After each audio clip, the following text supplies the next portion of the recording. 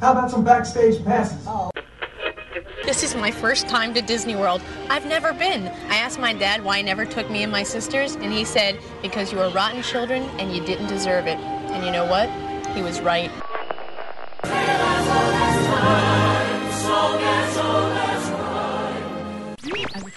Donald, wake up! It's showtime! Eli Manning, you and the New York Giants just won the Super Bowl. What are you going to do next? Living the dream. I'm going to Disney World. WDW Radio, your information station. Welcome to the WDW Radio Show, your Walt Disney World information station. This is show number 53 for the week of February 10th, 2008. I'm your host, Lou Mangello, and I want to thank you for tuning in again this week as we celebrate the one-year anniversary of the WDW Radio Show. Although I've been podcasting since 2005, this past week marked the first anniversary of the show, and I want to take a moment to thank all of you for your support and for listening over the past year. It's been an incredible, amazing journey, and I believe that things will continue to only get bigger and better in 2008 and beyond. And in fact, I've got to tell you that I am more excited about this week's show than I may ever have been, in large part due to my very special guest. Joining me this week in an exclusive interview is Samantha Brown, host of a number of popular series on the Travel Channel, including a number of specials about Walt Disney World. She has explored some of the finest resorts on property, as well as the incredible experiences that guests can enjoy during one of the most magical of seasons. My conversation with Samantha will talk about her work on the Disney Parks and Resorts specials, including the most recent Holidays at Walt Disney World, and she reveals what's next for her and the Travel Channel as she continues to entertain us with her travels to and exploration of the Disney resorts. Being a longtime fan of her work, this interview was not only fun and exciting to do, but one that I think you're really going to enjoy. In this week's Walt Disney World news, we'll cover some of the latest news, including announcing the Star Wars weekends dates for 2008, and I reveal the new, live, interactive, and high-energy attraction that's coming to Disney's Hollywood studios. Let's just say that if you ever wanted to be a star and were looking for your big break, here's your chance. The Walt Disney World rumor mill this week has a number of big stories, including an Epcot pavilion possibly losing a sponsor, a rumored new attraction based on a Disney film that just might surprise you, and a very big, semi-confirmed rumor about not just demolition, but more importantly, new construction at one of Walt Disney World's resorts. This one could be big, so stay tuned. With the recent reopening of the attraction, I'll also have a full review of the updated Playhouse Disney Live on Stage show over at Disney's Hollywood Studios, courtesy of a listener. And speaking of new things coming to Walt Disney World, I'll also speak with another listener who gives a first-hand, detailed review of Disney's Magical Connection, the handheld device currently being tested in the Magic Kingdom. You can learn not only about what the device does and how it works, but hear from a guest just what they think of the device and the technology. And as part of the anniversary show, I'm going to announce the new project I've been working on and alluding to for some time now. It's going to be released very soon, and I wanted to give you the first glimpse at what I have planned. It's something I'm really excited about, and again, something I hope that you're going to enjoy. I'm not going to have any time for your emails this week because we have a packed show, but as always, stay tuned at the end of the show where I play a number of your voicemails. So sit back, relax, and enjoy this week's episode of the WDW Radio Show.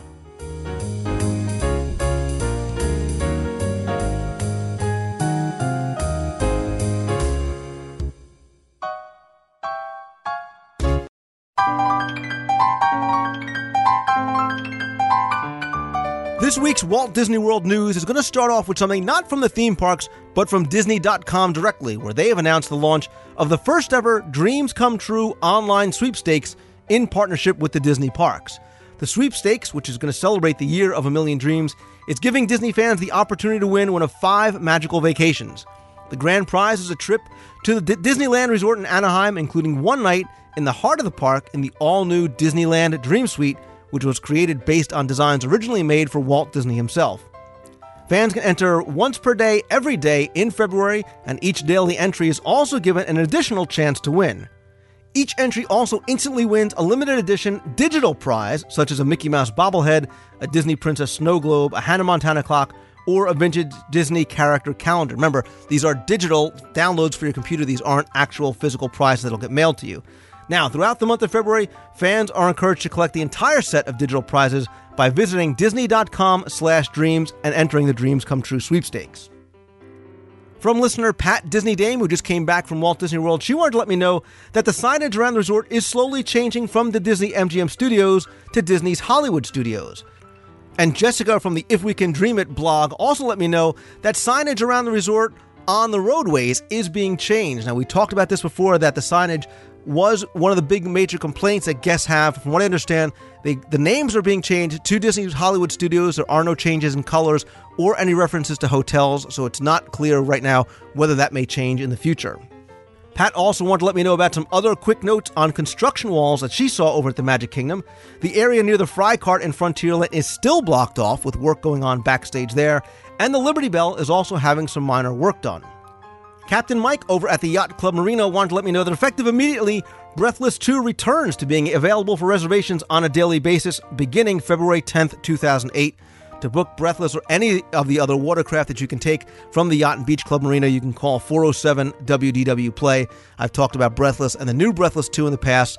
I think it's one of Walt Disney World's truly overlooked and very, very special experiences. So if you haven't done it before, by all means, check it out. The official dates for the popular Star Wars weekends have been announced and are going to run throughout June of this year. During this special event, you can choose your destiny and journey to a galaxy far, far away as you come face to face with your favorite Star Wars heroes and villains, test your knowledge of Star Wars trivia, or of course take flight in Star Tours, the ultimate Star Wars adventure, during Star Wars weekends over at Disney's Hollywood Studios. The dates are June 6th through the 8th, 13th through the 15th, 20th through 22nd, and June 27th through 29th. Disney announced its latest theme park addition at a ceremony last Wednesday, and slated to debut this summer in Epcot Center's Innovations Complex is Stormstruck, A Tale of Two Homes, which is going to aim to teach visitors the importance of home safety in a fun, interactive way. Leslie Chapman Henderson, president and CEO of the nonprofit Federal Alliance for Safe Homes, said, "It's going to save lives and homes by combining fun with education. This attraction is going to allow visitors to discover what it would feel like to experience severe weather such as a hurricane, and after the quote-unquote storm, Stormstruck is going to teach guests about weather-related science and cutting-edge technology used to protect homes from disasters, featuring an exercise in rebuilding an actual home." The sponsor said they hope that this attraction is going to make a very important difference in people's lives. I, for one, am very curious to see exactly what this interactive attraction is going to be like. And speaking of upcoming attractions, there is a great article this week about the upcoming Toy Story Mania attraction on the New York Times website. It includes never-before-seen construction photos, the Mr. Potato Head interactive figure, and a wonderful time-lapse video of the construction of the interior of the attraction. It's a very long, detailed article that reveals some of the new details we've never heard of before. I'm going to link to it in this week's show notes. I definitely recommend you go and check that out. And in the confirmed rumor file for this week, American Idol is coming to Walt Disney World, as Walt Disney Parks and Resorts announced this week that they will create an American Idol attraction that's going to bring the television and pop culture phenomenon to life at Walt Disney Resort in Florida. I talked about this some time ago in the Walt Disney World rumor mill about an attraction like this coming to the studios, possibly in the Superstar Television building. Now it looks like that rumor has come true. This attraction is set to debut in late 2008 and yes, will be in the old Superstar Television building. It's going to follow the same model as the live high-energy show on TV. But here, Disney guests are going to be able to experience the challenge of auditioning, the rush of actually performing on stage in competition, or the thrill of judging the performances in a live, interactive entertainment setting with all the glitz and the glamour and the fun of the American Idol show. The experience is going to include an audition process open to all who register, where guests can actually go up and perform live in front of a Disney's Hollywood Studios producer to be cast in the show. After preparing backstage, where you work with a vocal coach, hair and makeup, it's lights, showtime, and you go out and perform in front of a live audience and a panel of judges. Guest performers with the highest votes are going to compete in the end-of-day grand finale show at Walt Disney World, and the winner of the grand finale show will receive a guaranteed reservation for a future regional stadium audition to ensure no waiting in long lines. So the way I read that is, although you may not get any preference, you will get an actual front-of-the-line pass, almost a fast pass, to a real American Idol audition in whatever region you might live in. So when you see on American Idol, there's thousands of people lined up in some of these stadiums, you will actually get a sort of a golden fast pass to the front of that line where you can actually compete for an appearance on the show. The coming attraction is going to join the just opened Playhouse Disney Live on Stage, which we're going to review this week, plus other coming attractions like Block Party Bash and Toy Story Mania as these new attractions that are coming to the studios in 2008. I think bringing in something like American Idol like this just goes to prove and is indicative of the direction of the studios away from just showcasing the movies, but other entertainment genres as well. To discuss any of these news articles or items, and if you have anything that you want to share, you can go over to the forums over at DisneyWorldTrivia.com, discuss them there, or send in your own comments to Lou at WDWRadio.com.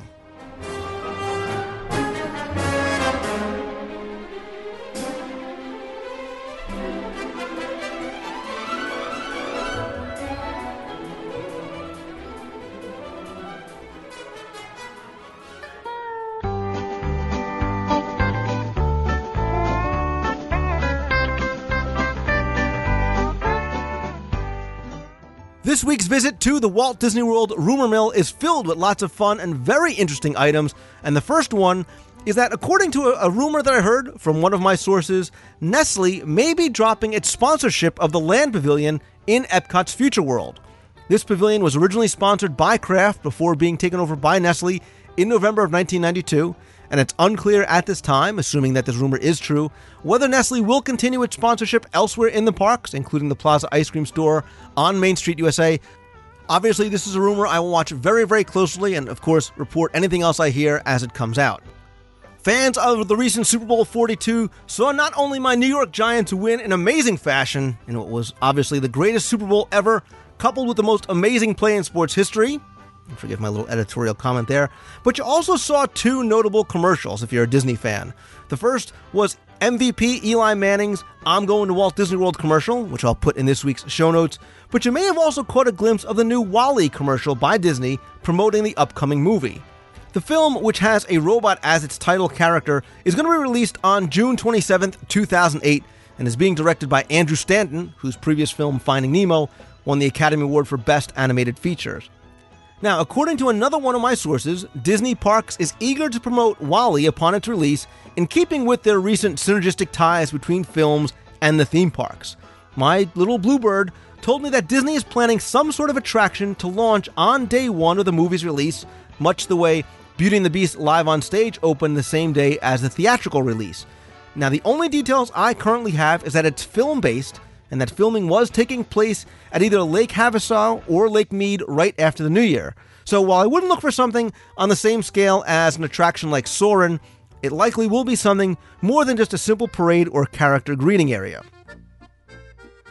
In Epcot's World Showcase over in Germany, listeners have reported to me that the miniature train town and railway is not only closed at the present time, but many of its set pieces and tracks have been removed. I called the pavilion and actually spoke with a cast member who advised that the village is going to be replaced, but she would or could not speculate on what was going to be replaced with, or if it was simply a replacement of the track and village buildings itself. Next, I have to report this as rumor because it was not confirmed by Disney, but based on the documents that I've seen, this is a done deal and something I think is very exciting. You've heard me talk about the old treehouse villas in the past in response to some emails as well as in the rumor mill, and I've also written a few articles about them for my DisneyWorldTrivia.com site. But I now have solid information that the treehouse villas will not only be taken down, but will be rebuilt for future use.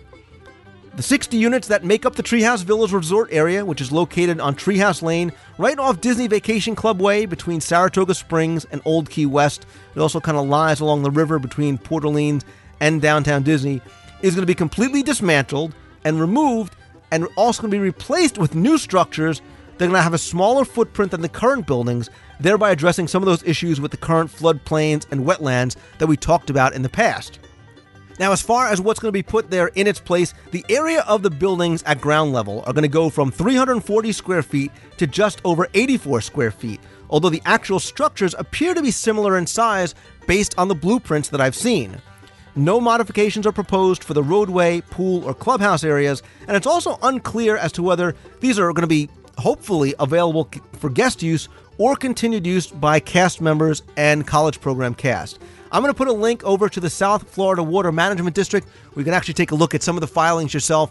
Obviously, we're going to look for an official announcement for Disney sometime in the near future. I will obviously stay on top of this rumor and try and find out as many details as I can as soon as possible and report on them here. Of course, if you hear any rumors that you want to talk about on the show, send them over to lou@wdwradio.com. You can also leave a voicemail at 206-202-4WDW and discuss any of these rumors over at the forums at DisneyWorldTrivia.com.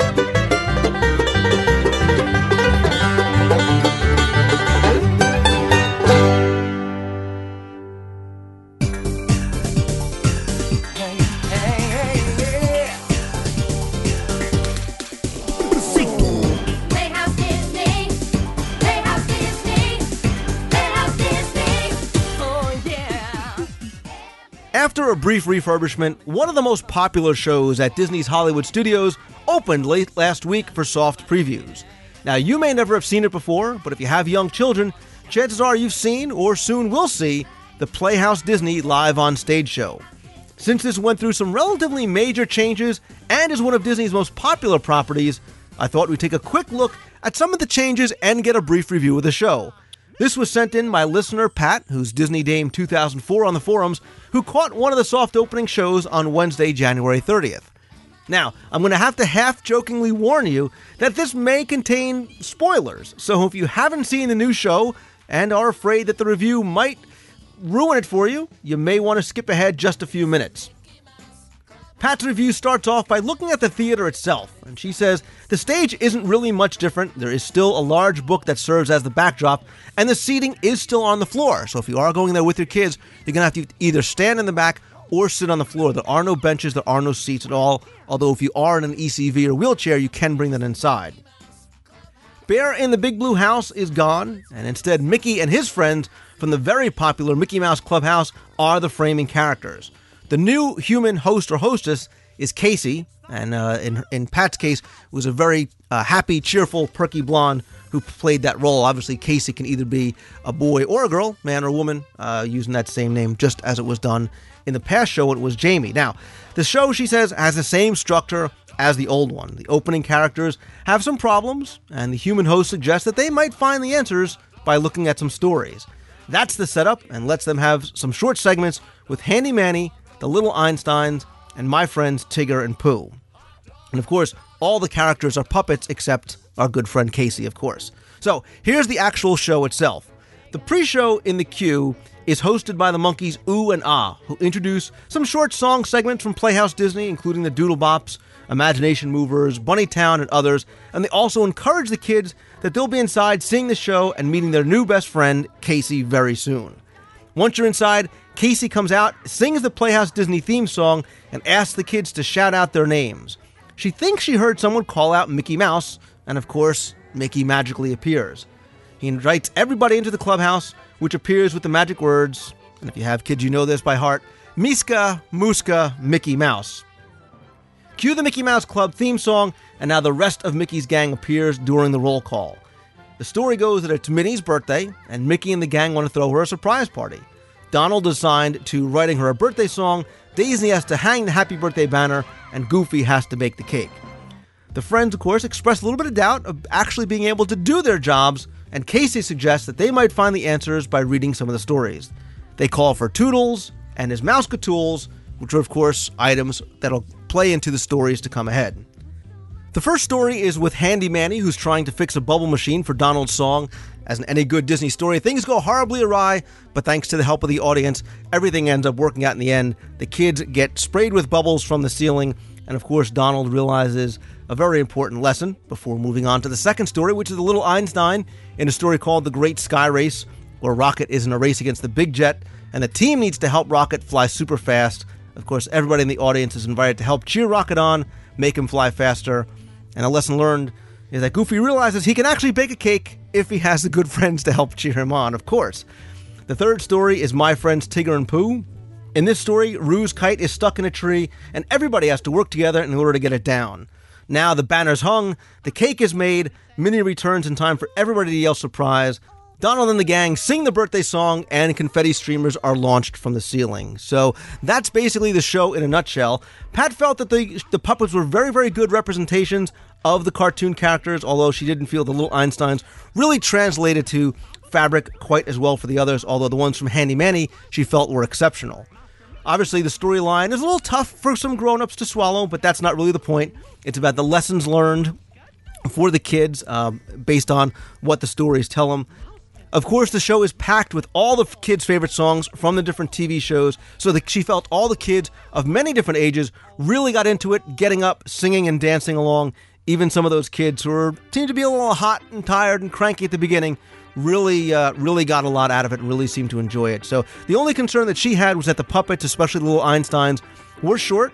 So someone who may be sitting very close to the stage, who might be my height, might not be able to see the action that's further back on stage. What she did do, though, was mention it to one of the many cast members and Imagineers that were there in the room watching the performance. They did say they would look into the sight lines and they appreciated the feedback, so that's something that maybe they'll be able to fix in the future. So Pat did attach a few photos from the show to her email. What I'll do is I'll post those up in the show notes for this week. Remember, the show runs about 20 minutes long. What you need to do is when you get to Disney's Hollywood Studios, go by the guest information board at the Hollywood Junction for show times, or pick up a times guide so you can see exactly when the show runs throughout the day. If you have young kids, I think they'll really enjoy this show. And along those same lines, if they're big fans of the Playhouse Disney characters, I get this question all the time, where can maybe people meet some of the characters other than just Playhouse Disney and some of the meet and greets? Don't forget, over at Hollywood and Vine, they now have Play and Dine with the Little Einsteins, where you can see Leo and June and some of the other characters. I've taken my kids to this. It's one of the best character meals, especially if they're into the Playhouse Disney characters. Do that in conjunction with Playhouse Disney Live on stage. Your kids will be golden for the rest of the day. So I want to thank Pat very much for sending in this review. Like I said, I'll put some photos up in the show notes this week, and for more information, you can, of course, visit the official DisneyWorld.com website. It's the Mickey Mouse Clubhouse.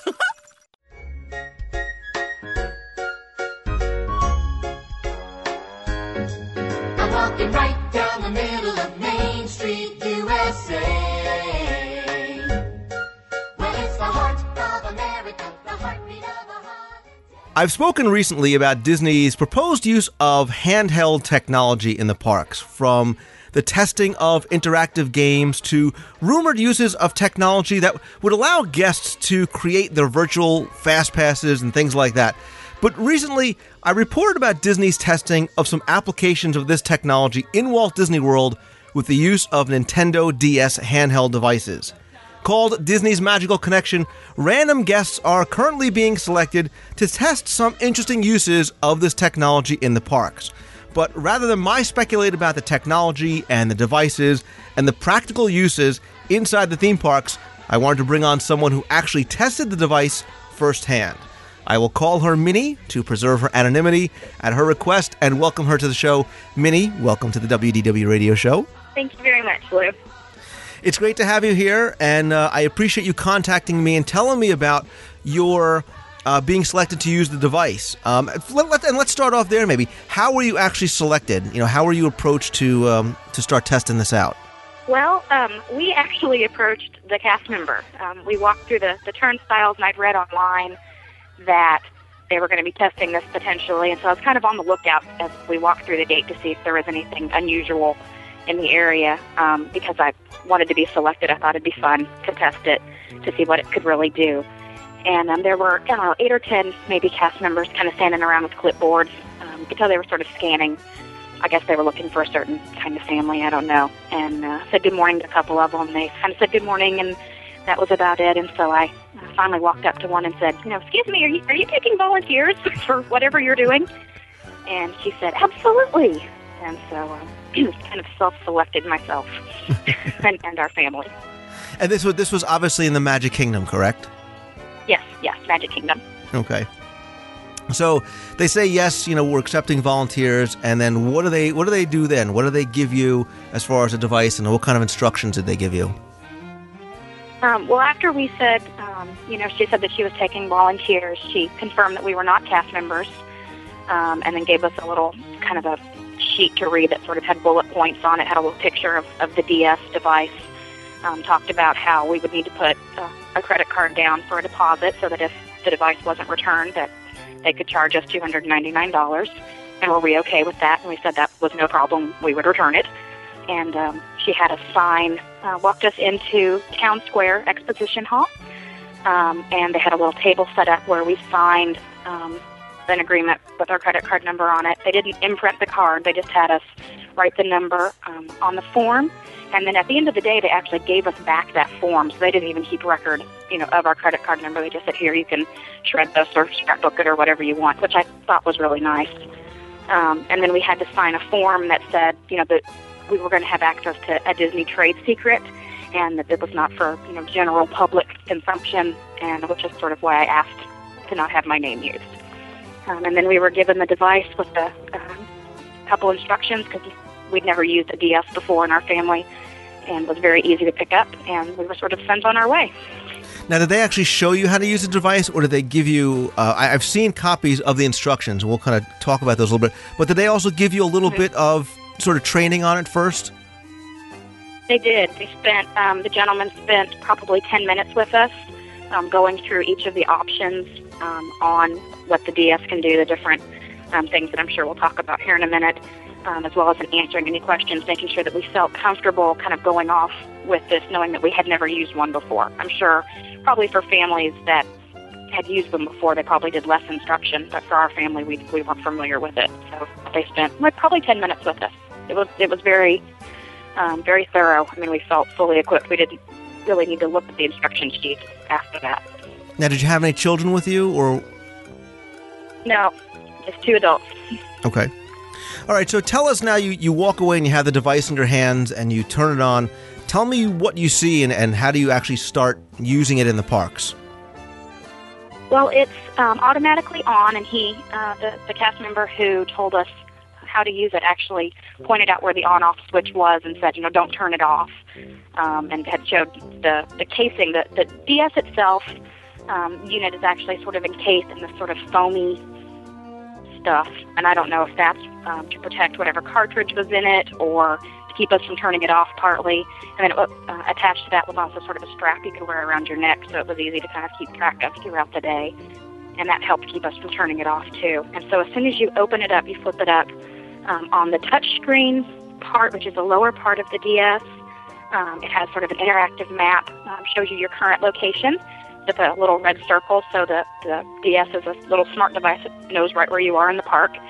And then on the top of it was sort of the overview of the map of the whole park, so you could kind of see where you were in relation to the rest of the park. So if you use some of the functionality to say, I'm on Main Street, but I want to go to Peter Pan's Flight, and then on the top map it would kind of do a little dotted line to show you the best route to get there.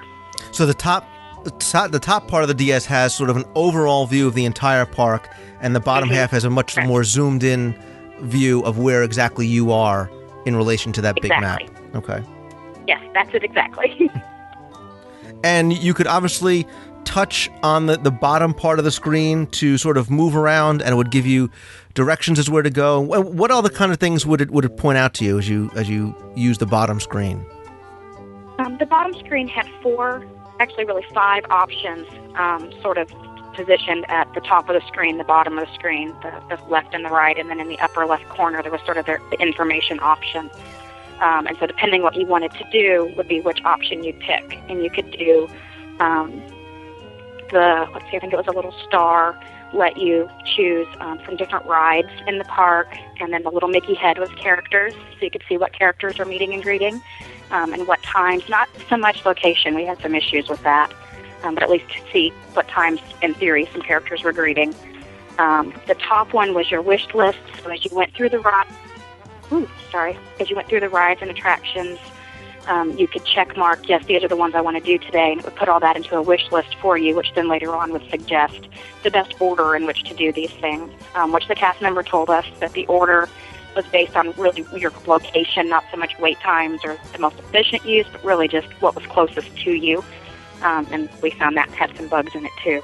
And then the other option was games to play, games and trivia, as you're kind of just waiting in line at the park. So it had several different options and things to do.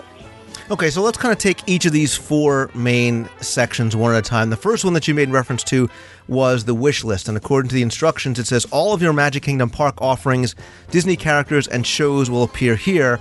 There was a number of icons on the side. You can add additional names to your party there, and it will make recommendations on what to visit next based on your wish list. So what would you do? You'd basically go through the map, and as you saw an attraction, you could click an icon and add it to this wish list, and it would kind of keep this running tally of attractions that you wanted to go see? Right, and then from that wish list, when you went to that, you could sort that either by attraction name or by current wait times. So if you're interested in seeing what had the shortest wait time right now, it would sort that for you, which we found to be very helpful. That was nice to know exactly what everything in the park's current wait time was. As well as if you have characters, it'll tell you which characters are nearby, based on where that is in your wish list, based on where you are in the park. Okay, and one of the other icons was park offerings. That says choose your park offering and let the Disney Magic Connection guide you down the best path to reach your destination. Use your stylus to tap the icons for more information. Now, it looks like the icons show park offerings, shows, dining, guest services, the path to the park offering, and a sort of a scroll up and down. So this kind of gave you a list of all the different things in the park, and this from here, you could add it to your wish list. That's it, exactly. And for the park offerings was basically a list of everything, whether it was a show, whether it was like the parades or the fireworks. The dining, if you clicked on that, it would kind of give you breakdown by land of what restaurants were in the area. And if you clicked on a specific restaurant, it would tell you the types of food. It didn't have a specific menu or specific prices, but it was more just, Pinocchio's Village House. You can come and get pizza and chicken strips here, kind of real basic information. But if you were a first-time visitor and you didn't know what each restaurant had, I think that would be pretty helpful. Well, that was my next question to you was we should probably establish now, are you somebody that's been to the parks, 1 time, 5 times, 100 times? Are you a regular visitor to the parks? We are regular visitors. We are fortunate to live not immediately near Disney World, but within a couple of hours of the parks. And so we make it up there a couple times a month, usually for a day. Considering you go so often, you're obviously very familiar with the lay of the land. Did you still find the device helpful? Like these park offerings and the wish list, do you find it helpful? I don't know so much the wish list. I think if they got some of the character situations worked out a little bit, it was a little vague for us for the characters, that would be very helpful for me because that's something that's not a fixed location. That's different every time and different times every time you go to the park. So if you're on an autograph hunt, which I often am, that would be something I would find very useful even as someone who visits the parks regularly, definitely. And then knowing the wait times is something you can't get no matter how often you go to the park. So that was extremely helpful. We missed it the next time that we went to the park, actually not having that current wait time or the current fast pass time, both of which when you're on the ride screen and you click a specific ride, it will tell you the current wait time is 20 minutes, fast pass return time is between 6 p.m. and 6:15 p.m., which is great. Or if it's out of fast passes, and it would tell you no fast passes available. That sounds like it's really where this device is going to shine, and not having you make you run back and forth to park. So you could be in Fantasyland, click on Space Mountain, know that when the fast passes is, know what the standby queue is. Absolutely, and we did that very frequently during the day. I think we actually rode more the day that we got to use this device than we had in any of our previous, 10 visits, just because we could tell, oh, hey, right now Space Mountain's a 10-minute wait, let's run over there, as opposed to going to Pirates, which has a 45-minute wait. So you found it to not only so it not only was it accurate, but it really did help cut down on your wait times throughout the park. Oh, absolutely. And that was our favorite part of it, along with the games. We actually really enjoyed the games, too. All right, well, before we get to the games, one of the other icons is character shows and parades. It tells you where you can find the characters appearing in the Magic Kingdom Park. Now, what did that do? Did that have, like, an alphabetical list of all the characters, or was it broken down by location? It was an alphabetical list of characters appearing in the park that day, and then you could click on a character, so say Minnie Mouse, and it would tell you Minnie is appearing between 10 a.m. and 6 p.m., but it wouldn't tell you where she was appearing. And so if it was during that time, you could click the little icon. It looked like a little guy who was hiking, and so you could click him, and it would take you back to that main map. Where on the top of the screen, then a little dotted line would appear from your current location to the current location of that character. What we found, though, is that if we followed the little dotted line and went to there was no character. And so we'd go back to the character screen and click it, and it would show, oh, the character's moved over to this area. So we'd walk over there, and there's still no character. And so I think they've got some bugs to work out in terms of the characters. Okay. And finally... It'd be a neat feature if we get it working. I'm sure, especially if you're looking for a specific character, you no longer have to go to ask a cast member or sort of guess on a map where you can find him or her. But the final... And knowing, too, what times that character is appearing. There were some in the list that literally were out. I mean, the window was like an hour during the day. It would say, I don't even remember which character it was, but there was a character, I think one of the stepsisters from Cinderella was listed, and it said, she was reading from 9 to 10 a.m., didn't know where, but you knew she was going to be out at some point during the day. And so I thought that was nice, too. So you're basically using the device not only to help plan the rest of your day, but you're also using it for, immediate gratification, which is, okay, where do we go right now? What's the best ride to hit right now based on the wait times? Absolutely. And we really found using the wish list in terms of accuracy was a little hit or miss to try to plan the day. We were coming off of Big Thunder Mountain and looked at the wish list and said, okay, where does it tell us to go next? And it said Pirates had a 5-minute wait, and Mickey's PhilharMagic had a 5-minute wait. And it was telling us, go to Mickey's PhilharMagic next, even though Pirates is clearly much closer kind of to where you are coming off of Big Thunder. So maybe being an experienced veteran of the parks, I was kind of like, well, I'd rather go to Pirates first and say it's closer and they both have the same wait time. Gotcha.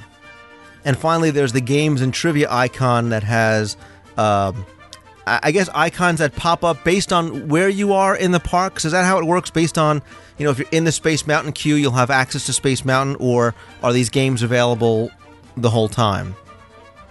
When we were first given the DS, the only game that was available was a game called Fantasyland Trivia, which has trivia questions based on the age that you put in when you first started. So you could put child, teen, or adult when we were first given the device. And so the adult questions some of them were actually pretty tricky. We had a lot of fun with that, my husband and I. And then the other games, there's a Jungle Cruise, Space Mountain, Big Thunder Mountain, and Winnie the Pooh would unlock when you went into the queue line for waiting for that ride. Or actually, we found that if you were somewhat in the vicinity of the ride, it would unlock. You didn't have to be in the ride itself. And then once the game is unlocked, it was available for the rest of the day. It didn't lock again once you left the queue, which made it nice to be able to play later on. And tell us about some of the games, the Jungle Cruise game, the Space Mountain game. Are they action games? Are they question and answer type games? Well, the trivia game is a question and answer game, but we played it with 2 people. You can set the number of players, I guess between 1 and 4. We always just played it with 2. And so it would say, Mickey asked Minnie a question, and then it would give the question with 4 answers. And typically my husband wouldn't give me the option of the 4 answers, so we kind of made it a little bit harder for each other when we were playing the game. The Jungle Cruise game is definitely a 2-player game. You're not even really given an option. You turn the DS device kind of sideways, and so one of you plays using the arrows on one side of the machine and using the bottom screen, and the other person plays using the like A, B, C, D keys, and then the top screen. So you're actually racing boats against each other through the jungle, but each of you has a different view, the top screen and the bottom screen, so that you can kind of see where your boat is and ram the other guy into the whirlpool or the emerging hippo so that you can try to beat the person. We actually had a lot of fun competing with that. We just sat down and got some Dole Whips and played that game for about an hour because we were having fun competing against each other. That was actually my next question. Did you find that you were playing the games to pass the time in the queue, or were you actually sitting either during a meal or while taking a break and playing the games? Both. The Big Thunder ride, the game we actually played in the queue. It was about a 20-minute queue. So the Big Thunder game is sort of hard to explain, but it can go on for a very long time as you're passing the DS back and forth. and we played that both in the queue, and then we would, the nice thing is you can just shut the DS and get on the ride, and when you get off and open the DS, it'll pick right back up where you left off, so it doesn't end the game. So I thought that was kind of nice, and then we would sit and finish the game when we got off the queue. We found ourselves playing while we were eating lunch, and then again, kind of at the end of the day, we had just unlocked the Jungle Cruise game and sat and played that for about an hour, just kind of end the day that way. It was a lot of fun, and it's a good way to kill the time, definitely. And we had a lot of people around us kind of watching us going, wow, that's kind of neat. Where'd you get that? So I think, if this eventually rolls out in the park as a rental or something that you can purchase, it'll be pretty popular, just based on the feedback we were getting from people around us watching us play with it. Right. And you had it with you the whole day, the whole time you were in the park? We did. And what about the battery? We got it. The battery lasted, no problem? We got it, we probably got it right after we got in the gate, so probably 9:30 in the morning, and we turned it in, I guess, about 4:30. A little red light had come on the DS, but it was still functioning fine, so I don't know, because I'm not familiar with the DS, I don't know if that meant that it was a low battery, so it may have been running out of battery, but it functioned all the way through the time that we used it, and we used it pretty extensively, so I would think for a normal use, it's going to last, if not all day, most of the day. And other than that, the small little glitches with the times of the characters, things like that, it seemed to work, pretty well right out of the box, even in the testing phase. Oh, absolutely. We were actually trying to, find errors on it. We had run into someone who was doing a survey as we were coming off Carousel of Progress, and she had asked us how we liked the DS and said, if you find any errors, we want to know about them. Do whatever you need to do to really test this for us, because we really want to know how we can improve it.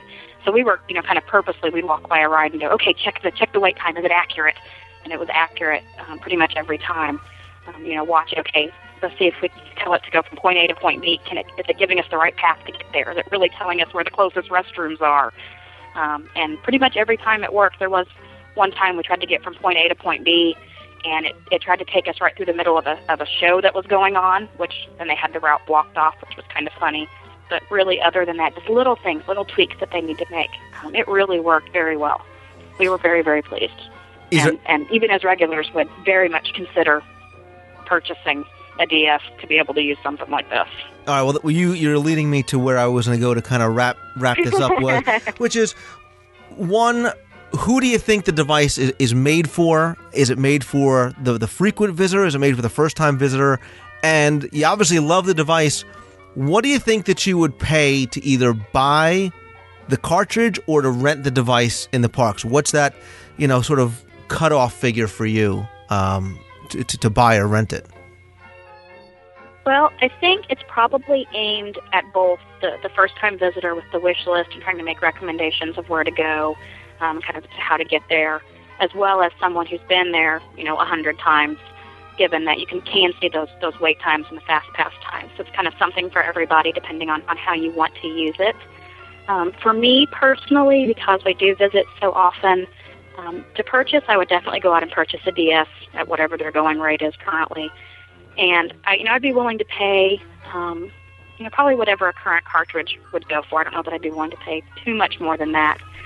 And I don't know how much those go, maybe $50. I don't really honestly know how much DS cartridges go for.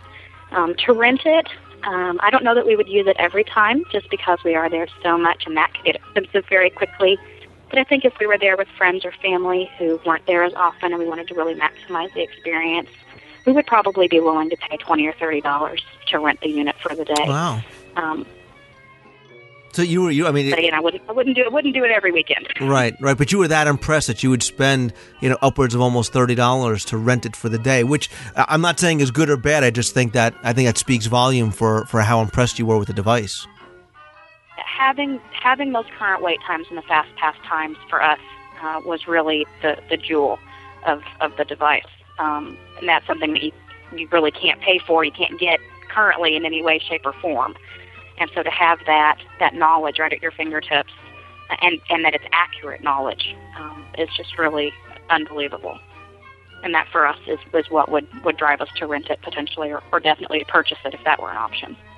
All right, now that being said, is there anything that maybe you'd like to see added to the device? Any sort of information that you'd like to see them add or functionality that you'd like to see included? Well, I think, what my husband and I were talking about as we were playing with the device that day was it would be great if we, clicked on Space Mountain and saw that Fast Pass was returning time between, 6 and 6:15. If there was a way to be able to say, okay, get a Fast Pass, even though we weren't there, get a virtual Fast Pass somehow. I think that would be a natural extension of what it can do currently. Where we're on the other side of the park, but we can say get a Fast Pass, and maybe somehow they can tie it into where we can't get another one. It somehow knows who we are, and we couldn't put our tickets in to get another one, so to cheat the system, as it were. You can only still have one Fast Pass at a time, whether it's a paper Fast Pass or a virtual Fast Pass. I don't know how they do it, but I think that would be a really neat extension, again, to really save time as you're trying to go through to maximize the amount of rides or experiences you're able to get in a day. Okay. So that would be great. Wishful thinking, possibly, but that would be great. But overall, it sounds like you were very, very impressed with the device. It sounds like it has pretty much all the functionality that they hoped it would have. It sounds like it's easy to use, whether it be for adults or for kids. And it really runs the broad demographic as to who it's aimed for. The impression that I'm getting is you think that this is definitely a home run were they to roll this out. Absolutely. Even for someone who'd never, like I said, had never used a DS before, we were able to pick it up with 10 minutes of tutoring. And honestly, they probably could have handed it to us with the instruction sheet, and we would have been able to pick it up just as quickly. Having that personal interaction, at least for the trial, made it very nice for us. And we'd do it again in a heartbeat if we had the chance. I'm glad we kind of took the chance to walk up and ask. And you figure anybody that has a 7-year-old kid will certainly be able to just pick up the device and start right up with it. So. Yeah, there's no doubt. No doubt. Excellent. I'm looking forward to hopefully having a chance to test this myself.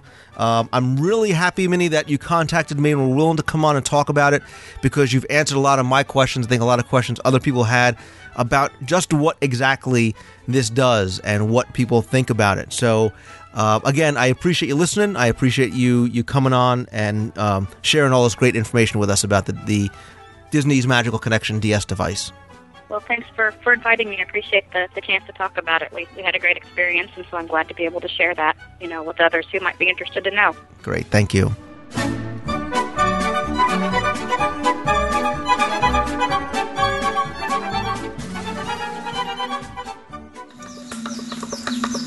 Feeling in the mood for something a bit on the wild side? Then journey with me to the edge of civilization, to an African wilderness lodge where exotic animals roam 30 feet from your balcony.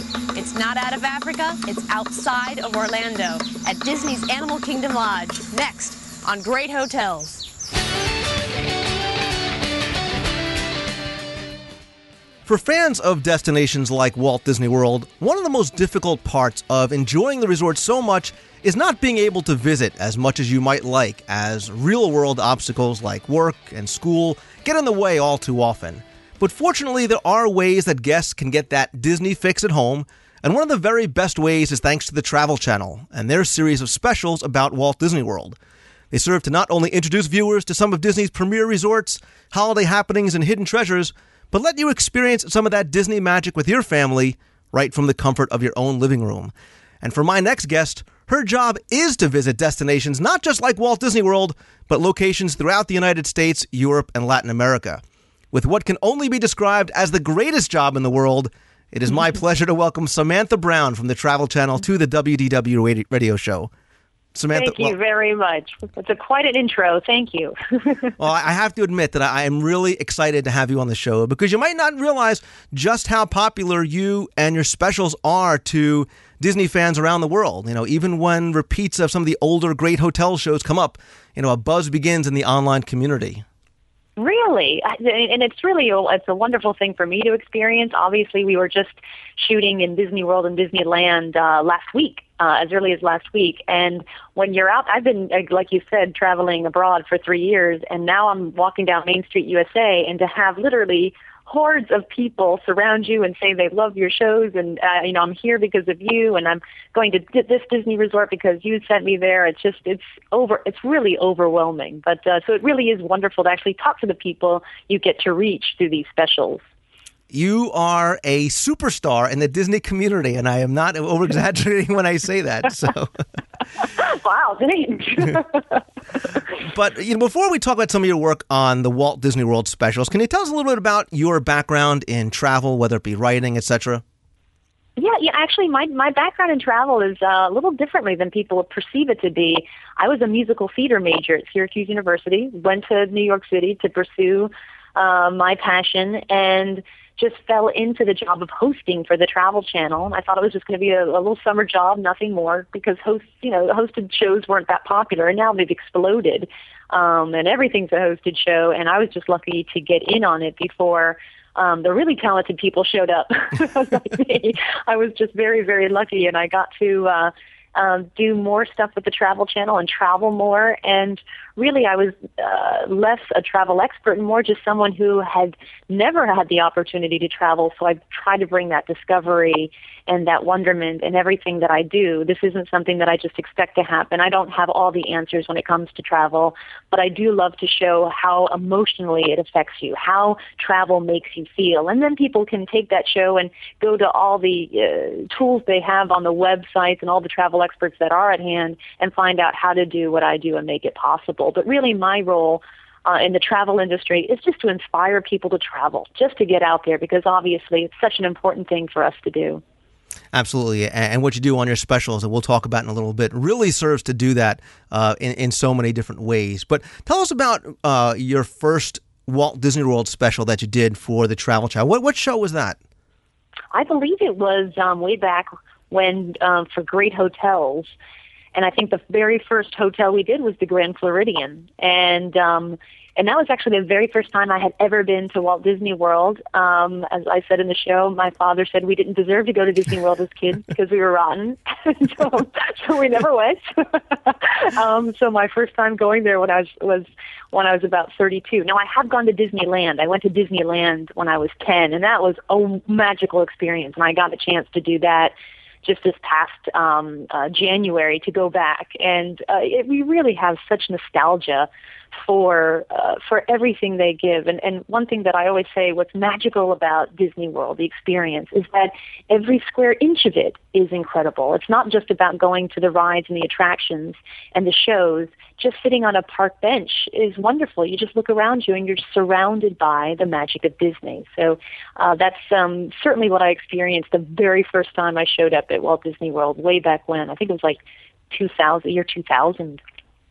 Yeah, and that's what I was going to ask you next, was what was that first experience like, not only because it was your first special Walt Disney World, but now because it was your first visit there. What was maybe your favorite part of that experience, or some of the surprising things that you discovered that first time you went?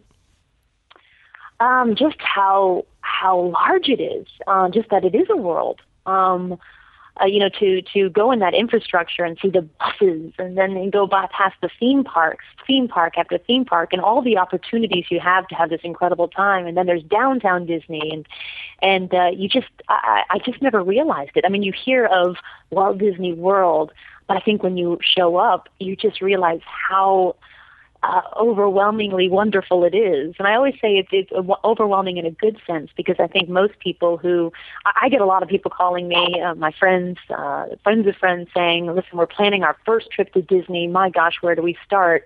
I said, because they're so overwhelmed. I said, it is an overwhelming experience, but it doesn't have to be, because simply there's so much to do. There's too much to do. And in my experience traveling, when there's too much to do, that's, it's impossible to do it all, then you shouldn't think you have to do it all, and just stick to what you really want to do. Sit the family down and say, hey, what are your expectations? What attractions do you absolutely have to go on? What character do you absolutely have to see?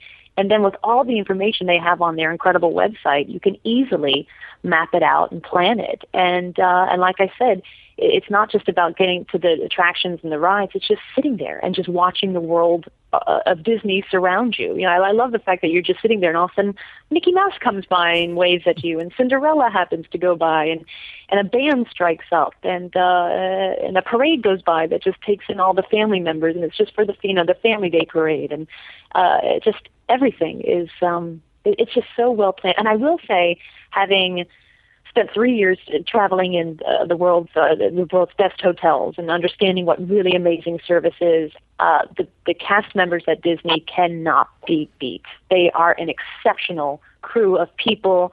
They are dealing with thousands upon thousands of people every day, and they keep that smile on. And I know them personally. Even when they go behind the stage, they love Disney. They love their job. They love what they do and the magic they bring to people. And it's just the staff, the crew members. The cast members are just the best in the world, I have found.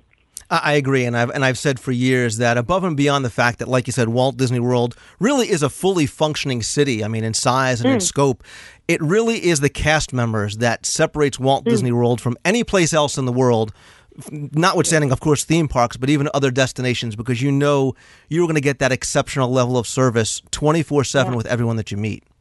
Absolutely. It doesn't matter if you're staying in one of their 5-star resorts or one of their, value-added resorts. If you're at Disney, you are treated like a VIP. Absolutely. Now, before the first time that you went to Disney and you find out you're going to do a special on Walt Disney World, did you do any research on your own? Did you do any sort of preparation before you went out to start shooting? Oh, yeah, absolutely. And everything that I do probably too much research. Whether I'm going to Europe or I'm going to China or I'm going to Walt Disney World, because I just like to know ahead of time what to expect, because basically when you see me talk, I'm just coming up with that stuff that I write for myself. And I call it writing, even though it's more sort of improvisational. Hey, you've got 5 minutes, you're going to talk about this, just so I can give information as well as entertainment, because usually when you're hosting a show, it's just on your shoulders to keep the ball going and keep the action going. And I don't want the show just to be about me reacting to, wow, Disney's wonderful. We all know it's wonderful, but why is it wonderful? So I will actively research things of finding out just exactly why this ride is cool and how long it's been here, and get on the blogs and see what people are talking about it, to see what other attitudes are about it, and that I might not have as a single woman. Mothers are extremely powerful in their great advice, and so I always try to get a comprehensive view of whatever I do so I can speak about it with some authority. Well, you made reference to something, because one of the most, I think the really most appealing part of your show is the humor that you insert into each of them, because you're not only vibrant and energetic, but you're very, very funny, and the fact that you're genuinely having fun while taping comes through and adds so much to the program. And that's what my next question was going to be: how much of it is actually scripted? How much is it just you enjoying the experience? I think a lot of it is just me enjoying the experience. What I will get is a sort of a breakdown of, we have scenes. So I know, for Monday, we are going to start with Space Mountain. Then I'm going to have an interaction with Pluto. Then I'm going to go get a funnel cake. So it's a very tough schedule, as you can see. So I will have the breakdown of everything. Like, a great thing we featured this time is just all the wonderful healthy eating choices Disney is now offering. It's beyond the fry-a-later, these wonderful kiosks full of fruit and vegetables, and restaurants now that are offering a grilled salmon salad for lunches. And so, it's great. You get to talk to the chefs that are behind this. I get, access to the Imagineers that planned this. And you just want to bring it all together so that when people watch me, they're not just being entertained, but they're being informed. And because of that, that's why I do the writing instead of it being just off the top of my head, because to speak concisely, to speak intelligently, you need some forethought. And then, of course, I always want to put the humor into it, because, again, this is television. You want people to have a good time. You don't want people to feel like they're getting a lecture on Disney, because they just want to enjoy it through you. So it's just an amalgam of a lot of things happening just so I can go on camera and speak. There is a lot of preparation just to sort of now let it go and have fun. Well, again, I think so much of the appeal is that when you watch as a fan, you feel as though you're watching a friend. We know Samantha Brown, and she's fun and she's perky and she's taking us all around, and we share in the excitement that, obviously, like I said, really it's palpable and comes through on the show. Oh, thank you very much. I mean, it's an easy job when you're at Disney World. When you're in Prague and it's pouring down rain and it's freezing, it's a little tougher. But well, and speaking of your job being as difficult as it sounds, from the Great Hotels series of programs, you had an opportunity to profile some of Walt Disney World's bests, including the Grand Floridian, Animal Kingdom Lodge, Wilderness Lodge, and the Yacht and Beach Clubs. Of all those, what do you think your personal favorite is and why? Oh, I just, my heart is still stuck with Animal Kingdom Lodge and just got to go back again. I didn't stay there this time, but I love it because the experience that it gives is incredible. Just that, going out on your balcony and seeing the savannah with the giraffes and the zebras, and it's almost like it's just as mesmerizing as watching a huge aquarium where you just see sharks go by and turtles and you see them move, and you will just be sitting there transfixed watching these exotic animals right, 15 feet in front of you from the comfort of your own room. Also, I think what really seals that experience for me is that most of the people who work there are actually from African countries, and they will have them on their name tag, and so you can ask them anything, and they want you to ask. I talked to someone from Swaziland, and I talked to someone from Chad, and it's such an enriching experience, because I think for most of us, I mean, the thought of going to Africa is pretty. So, it's a difficult trip to get to. It's an incredible trip. It's an expensive trip. It's a trip of a lifetime. And this just gives you a taste, and it's, much closer. You don't need a passport. But I think what they do there is so special. Absolutely. It's truly, the lodge itself is, as I make reference to these, it's a hidden treasure, and you can spend an afternoon just browsing the lodge and the lobby and talking to the cast members and learning about all the cultural significance of everything that you see in there. Absolutely. I think it's really important to say that you don't just have to be a guest there to enjoy it. I mean, people are encouraged to go to these resorts, and I would say if you can't afford the hotel, then just take it on a date. Go there for the afternoon, have a drink, or go to their restaurant. They've got a great restaurant there, as well as a buffet setting, which has incredible food. You can sit there and watch the savannah. The best times to go there are in the afternoon or in the early morning when the animals are out. And so anyone can really enjoy it. It's not just for their guests. Absolutely. Now, in addition to the Great Hotel series, most recently the Travel Channel aired Disney Holiday Magic with Samantha Brown. Now, this is your second special about the holidays at Walt Disney World, right? The first was Walt Disney World Holidays, hosted by, of course, Samantha Brown. Yeah, our second one, right. Now, having visited Walt Disney World during the holiday season and done the two specials, how do you feel it compares to going during other times of the year? I think, there is something really, really wonderful about being there. It's just all of a sudden things if it can get even more exciting, if it can get even more magical, it does. And because, your heart is filled, your heart's full because of the holiday season. We're all a little kinder and gentler during that time. And so it's hard not just to, I think I even said in the show, you just get the warm fuzzies. It's a great time to be there. And I know for a lot of people, that watched the show, they didn't realize that Disney did all that wonderful, had so many wonderful offerings for the holidays, and really saw that as a great time to go as well. So it was a great special in that it really informed people of just the extra things Disney does to make those holidays really special. Yeah, I think it's a completely different experience than if you go during other times of the years, because of all the added things that Disney kind of puts on top and really pluses the experience for everybody. And now during these shows and including the holiday special, you've had a chance to meet some of the exceptional people that help create this Disney magic, like Imagineers such as Joe Rohde, and you get to ride his attraction, Expedition Everest Rhythm. Tell us about those experiences. When I met him, I'm like, oh my gosh, you are a rock star. I mean, the people that are like, you got to ride with Joe Rohde, and he is this, when we do those segments, people should know we can't do them when the park is open. So we've arrived at 5:36 a.m. So you're basically just waking up, and what a great way to start the day, right? Expedition Everest with Joe Rohde, and he has this personality that, my gosh, he could just, what that man knows and what he experiences and how he puts those experiences to paper and then to model and then to the actual attraction so that people actually experience what goes on in his mind is wonderful. And it was such a pleasure to show him, to give the Imagineers the credit that they're really due. And I mean, people are fascinated by the Imagineers. They have this, I mean, they probably have the greatest job in the world. Actually, we had a conversation about this because he's like, you have the greatest job in the world. I'm like, no, you have the greatest job in the world. So, but he's just a fascinating man, and, obviously has done a lot for Walt Disney World, because I believe he's the mind behind Animal Kingdom itself, and it's a beautiful park, exceptionally beautiful park. I agree. I mean, his creative energy and what he brings to the company, what he's brought to us for the guest experience is really something special. I think kind of carries on that legacy that Walt Disney started so many years ago. But, as we're talking here, you sound like really that you're a fan as well as, this is just another destination to go to.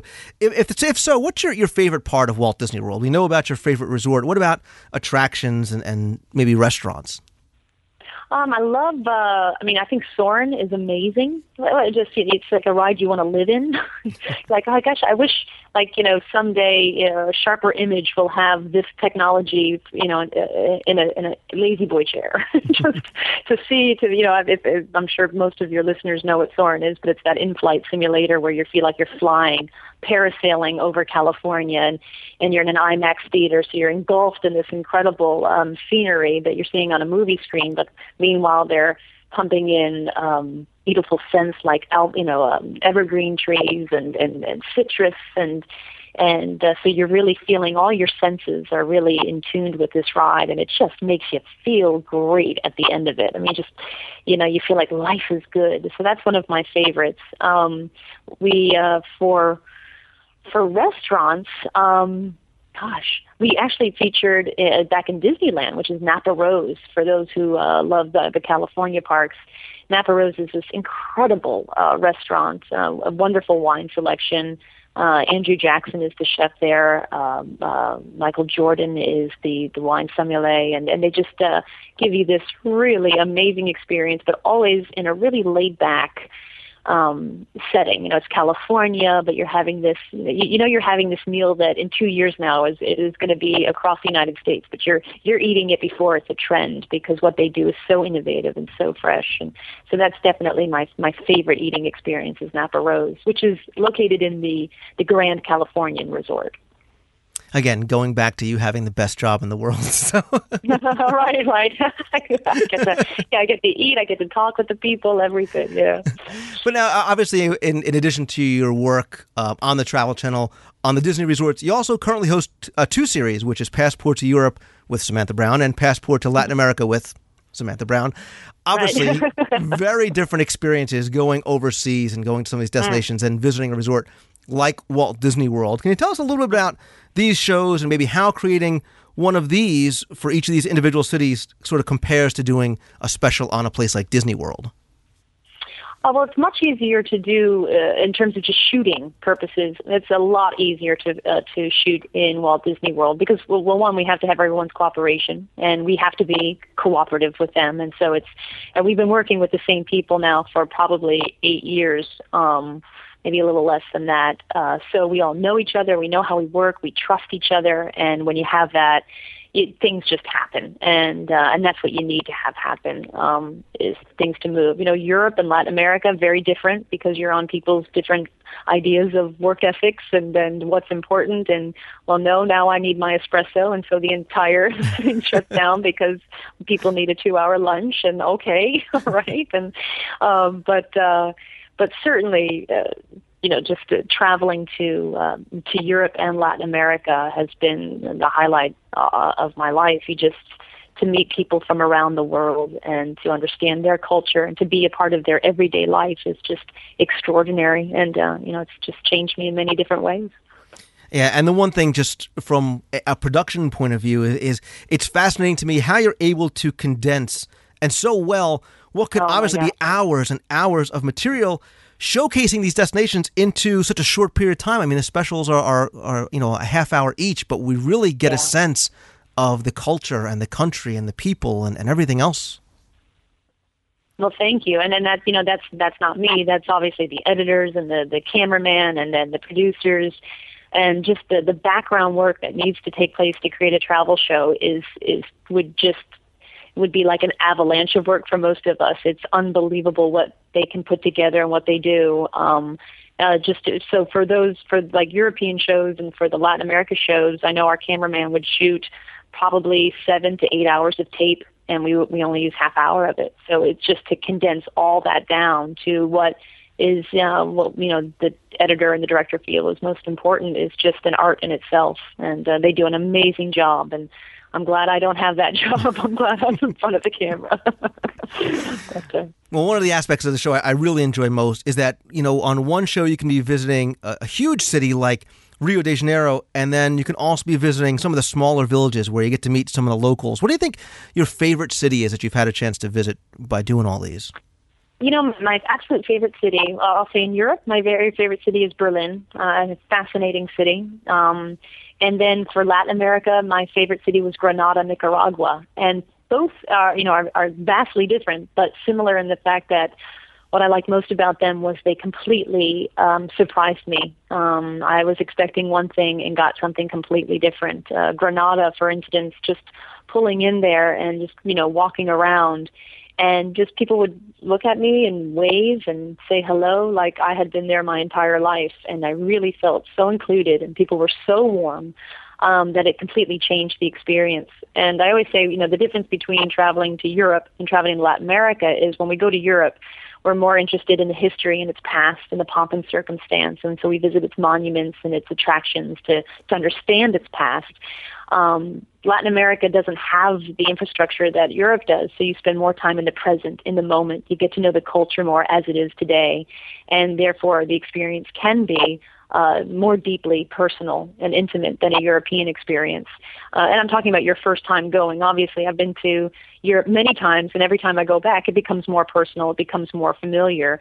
But the first time was always, oh my gosh, look at that, that's the Roman Colosseum. Oh my gosh, that's the Forum. Oh my gosh, you're talking about things that happened 2,000 years ago. In Latin America, you're really just being absorbed in what's happening now. And what's really important is that the people of Latin America go out of their way to make sure you see their country in a way that it should be seen, which is just through authentic eyes. So it's that Latin America. I've got to visit about 12 countries of North America, Central and South, and just very different travel experiences. America, Latin America, and Europe, and each one extremely valuable. I can only imagine what you've been able to experience. But in addition to, obviously, we talked about some of the Walt Disney World hotels you visited and being some of the best on property. There's countless other ones, obviously, that you've been able to visit, from high-end resorts to some of the smaller boutique hotels. Which stands out maybe as your personal favorite worldwide? Worldwide, okay. It's interesting. I get this question all the time. It never gets easy. You like them. I will say for my honeymoon, I went back to a great hotel that we did, so that makes it pretty important and pretty special to me. And then we went back to a place called Sunset Key Guest Cottages. That's actually a little island right off of Key West. Little private island, beautiful resort of just Caribbean-style homes with a front porch, a veranda, I guess they say, south of the Mason-Dixon line, and rocking chairs. And every morning they deliver a picnic basket filled with fresh baked breads and muffins and fresh squeezed orange juice, and it was just wonderful. And I only had probably 4 days, or my husband and I only had 4 days because of my travel schedule, and it was just exactly what we needed. So I would say that Sunset Key Guest Cottages is pretty near and dear to my heart because it's where I chose to go, like on my most important vacation ever. Is it those little special touches that maybe distinguish that and some of these other hotels from some of the other ones that kind of set it apart as your favorite? Yeah, absolutely. I think with I stay in a lot of big resorts, and I enjoy the smaller, more personal experience. And it's not because of what the big resorts didn't do. It's just a personal choice. I just like the intimacy of it, because in both small and large resorts, the service is outstanding. I mean, if it's a large resort and they're a 5-star, they're gonna make sure you feel like you're special. So it has nothing to do with like not a lack of service. It's just the actual surroundings themselves. Now, you talked about your travel schedule. How much time you think a year do you spend actually traveling, and how much time you get to spend maybe back at home? I travel about 220 days out of the year. 30 weeks out of the year, so pretty extensive travel. And that works out to be 10 months out of the year I'm traveling, 3 weeks out of the month, so I'm home only a week every month. So like right now, my cat's very upset because she sees my luggage and she knows what that means.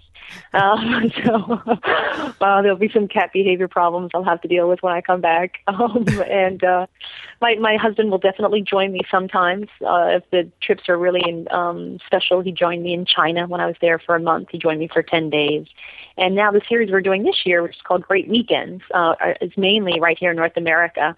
And so that'll be much easier for my husband to join me, and so we can see each other more than once, just 1 week out of the month.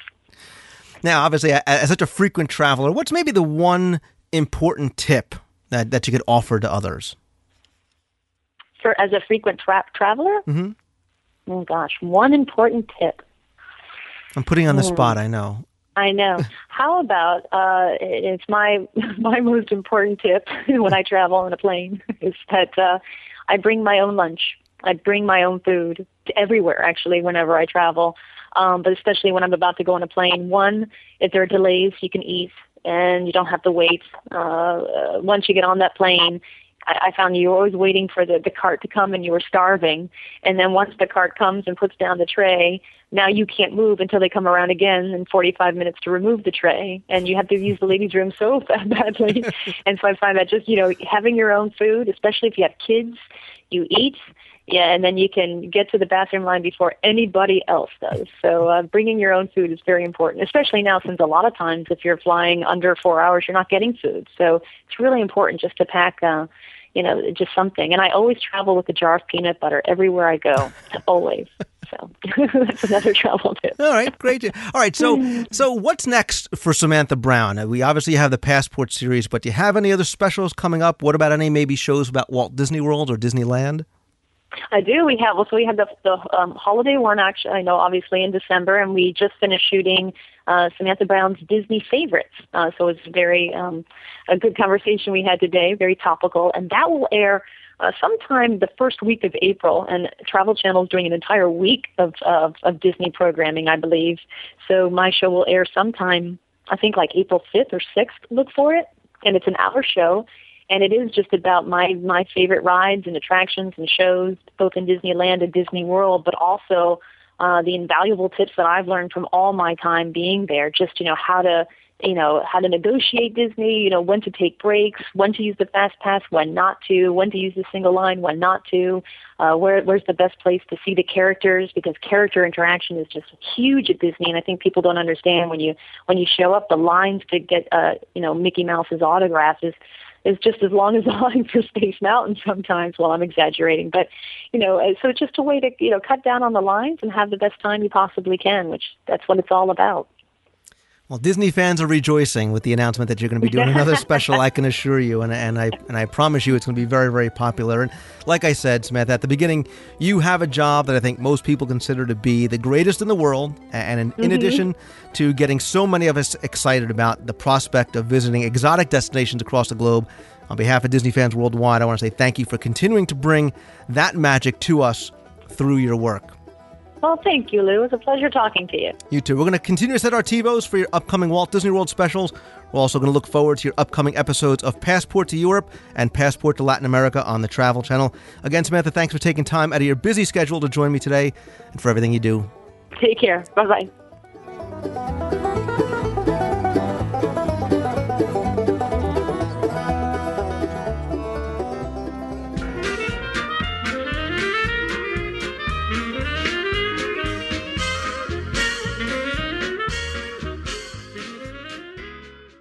Over the past few months, I've been alluding to another Walt Disney World related project that I've been working on, as many of you have been emailing me and asking me what's next.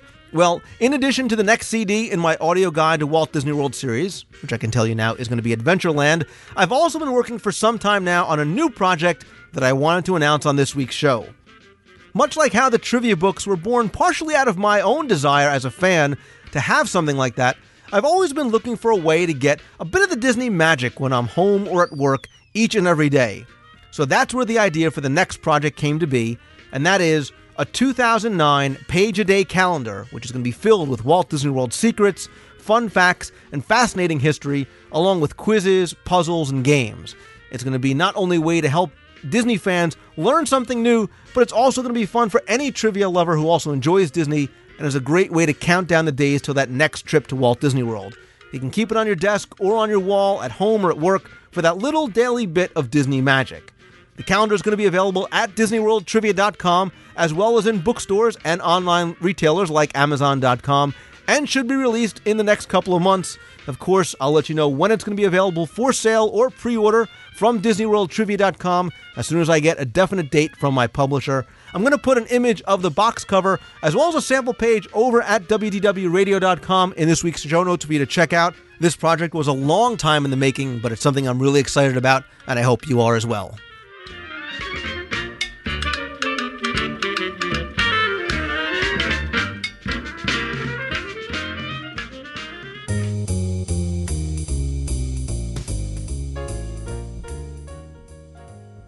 Thank you again for tuning in this week. I hope you enjoyed the show.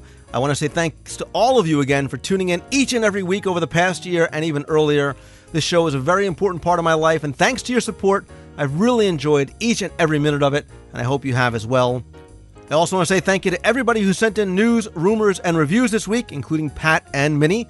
Of course, I have to thank the Travel Channel and Samantha Brown, who took time out of what is an incredibly hectic travel schedule to speak with me earlier this week.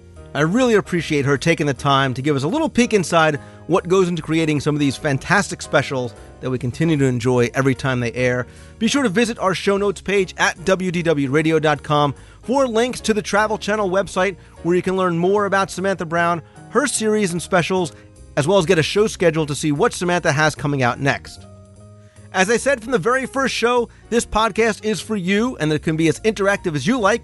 So if you have an idea, a comment, a question, or something that you would like to see covered on the show, you can email me at lou@wdwradio.com or call the voicemail at 206-202-4WDW. You can also discuss the show and anything Disney over at the forums at DisneyWorldTrivia.com.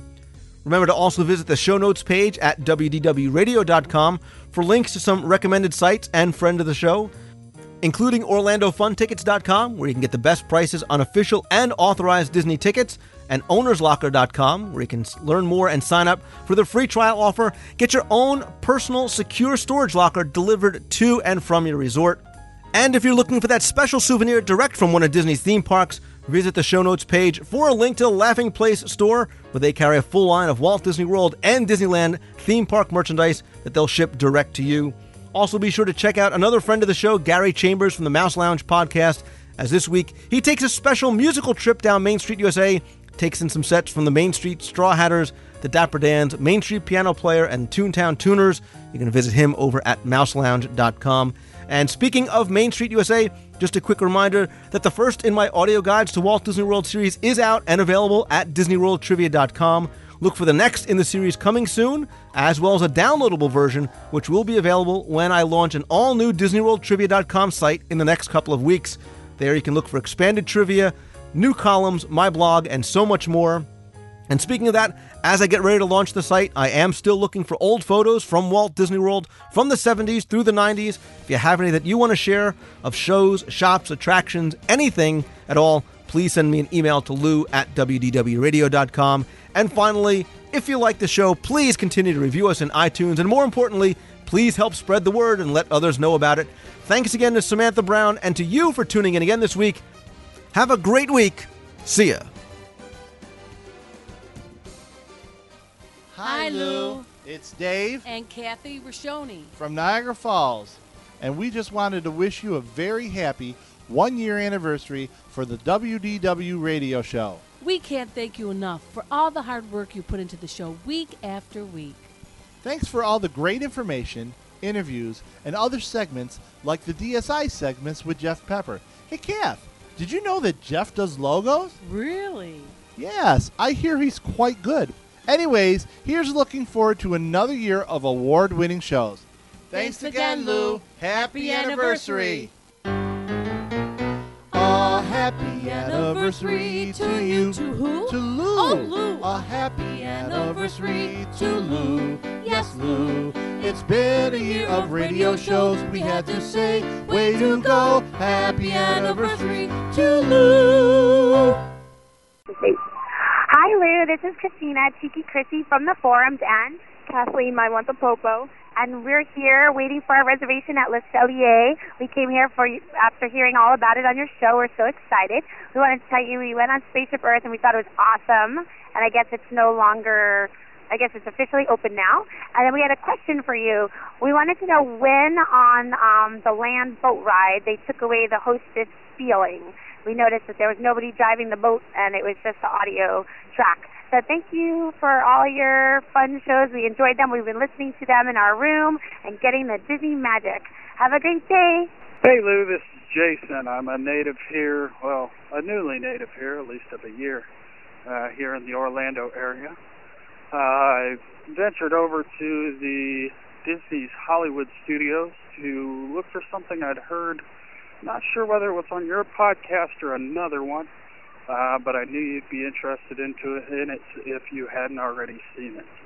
There are 5 of the 9 old men who have put their fingerprints, signatures, and pencil prints into some cement over by the animation area. If you go through the queue, and just when you enter, and you're about to enter into the theater, if you veer off to the right, there's a circle courtyard. And it is quite interesting to see. I believe it's Frank and Ollie, Ward Kimball, Mark Davis, and O'Connor all have their signatures there in the cement. And I believe it was Mark Davis that did a little drawing of Mickey Mouse. It's very fun to try to find, and I recommend any listener to go look for it because it is quite special. Have a good day. Enjoy listening to your show. Bye now. Hi, Lou. This is Chip Joyce. I was calling to confirm a question that you and Jeff Pepper and a listener posed on your recent show regarding a character of Ludwig von Drake, if he's ever been seen in the parks. And I've been home sick from work this week and was feeling sort of missing Disney. So I decided to pop in, of all things, a tape of my girlfriend's that was her at Disney World at the age of 3. This tape is circa summer 1986, and the footage was of the Mickey Street Party Parade in the Magic Kingdom, and I could not believe that on the back of one of the floats I saw Scrooge McDuck, and the backside of who had to be Ludwig von Drake. Couldn't have been any other character, and unfortunately the tape cut out before I got a front view, but I can at least say that yes, Ludwig von Drake has at least at some point been a character in the parks. So, hope you guys enjoy this tidbit. I always enjoy listening, and will continue to do so. Thanks a lot. Bye-bye.